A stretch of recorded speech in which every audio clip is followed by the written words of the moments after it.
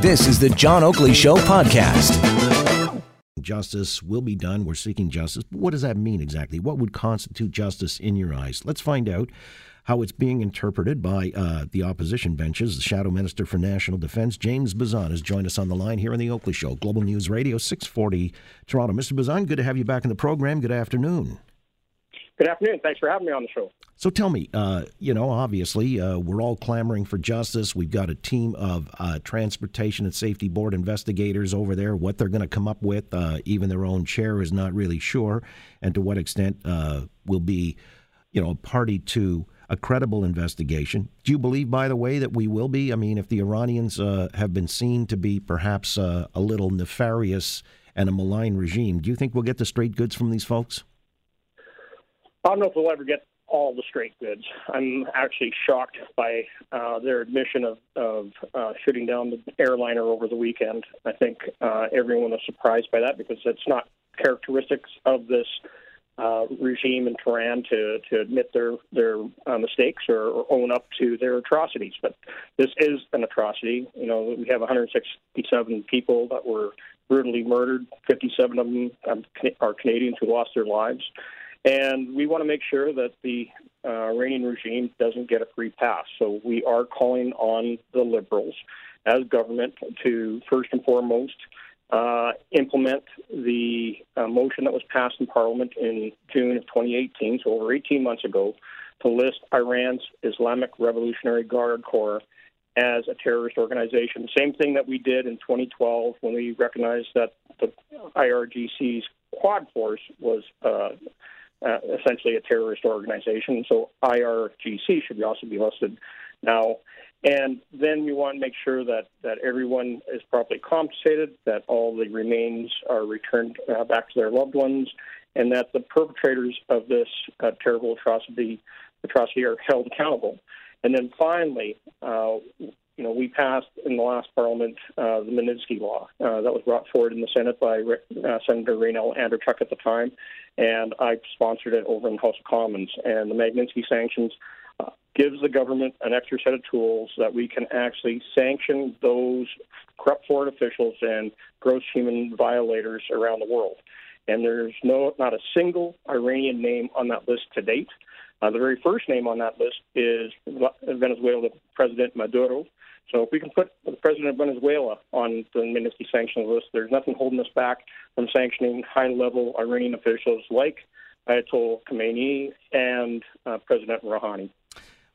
Well, let me just dial in on this more specifically, the Magnitsky Law, which came into being, I guess, because foreign operatives were, killing people. I guess it was Magnitsky himself and from Russia, and you seize assets, offshore assets, because it may be hard to reach them, and through their legal system, you can't get at some of these perps directly on their own soil. But I'd want to get ahead of myself or out over my skis here, but when you were saying you were surprised that even the Iranian regime admitted to this mistake, maybe it's easier to admit a mistake rather than complicity in something more sinister, because then the international community may be assuaged. Am I really being too speculative here that perhaps there was something even more sinister in play, that they figured, this was an expendable plane and let's send a message, or would that be too far flung? I don't think it's too far flung at all. That they're known for doing mass murdering, for executing in the thousands political prisoners and ethnic and religious minorities in Iran and Iraq. Soleimani himself, as the chief general in the Quds Force, helped perpetrate the mass human rights atrocities in Syria, which saw hundreds of thousands of Syrians displaced and thousands of them murdered. And so the Iranian regime has never once shied away from going out there and killing innocent people to further their theocracy.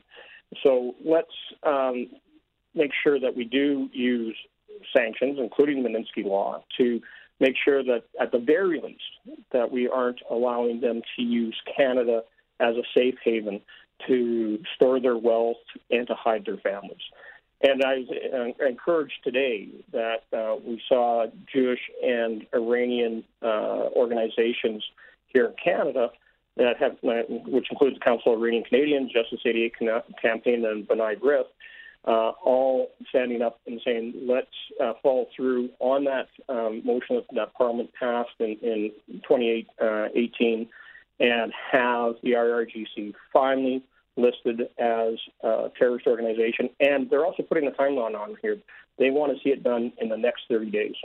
Right, because this is already passed in the House of Commons by both parties, if I understand it correctly, back in 2018, but it's been 18 months and there's no movement on it becoming enacted in law. Did want to follow up on some of my previous questions. James Bezan is with us. He's the Shadow Minister for National Defense. When you've got the Prime Minister or the Deputy Prime Minister, both actually suggesting that Canada will be getting justice, again, justice, that means compensation, full accountability. How do you perceive that? And if compensation, where do we go about seeking compensation? What amount would be appropriate? Any idea, Mr. Bezan? Well, that's going to come down to a number of different avenues that the government can pursue for compensation. It could be in direct negotiations with the Iranian government. Of course, the regime has to own up to the compensation side since they've now admitted that they shot down the plane. Regardless of whether it was an accident or not, there is law underneath the civil aviation agreements across the world that, again, provide some framework for how you provide retribution. And finally, if that all fails, there is the International Court of Justice, where the families and impacted countries, as well as the airline, Ukrainian International Airlines, could all make cases that the Iranian regime provide money to all the families and everybody that was affected by this horrendous atrocity. All right. And so barring their willing to go along with this, you would suggest then, as you said with the Magnitsky Law, freezing of assets, seizing these assets by way of compensation? Definitely. Anytime that we can find those assets and freeze them, whether they are sitting in treasury bills or bank accounts or in real estate, those can then be used at the appropriate time as a tool to provide some of that compensation. Do you do that here only in Canada, or could you do that internationally? So this is where it becomes critical that Canada and our allies that have Magnitsky laws in place work in concert so that we can unilaterally, whether it's through the European Union, the United States, or Canada, find those assets and freeze them until we reach some sort of conclusion with Iran on whether or not they're going to provide the amends to their account and provide that accountability and compensation to families. All right.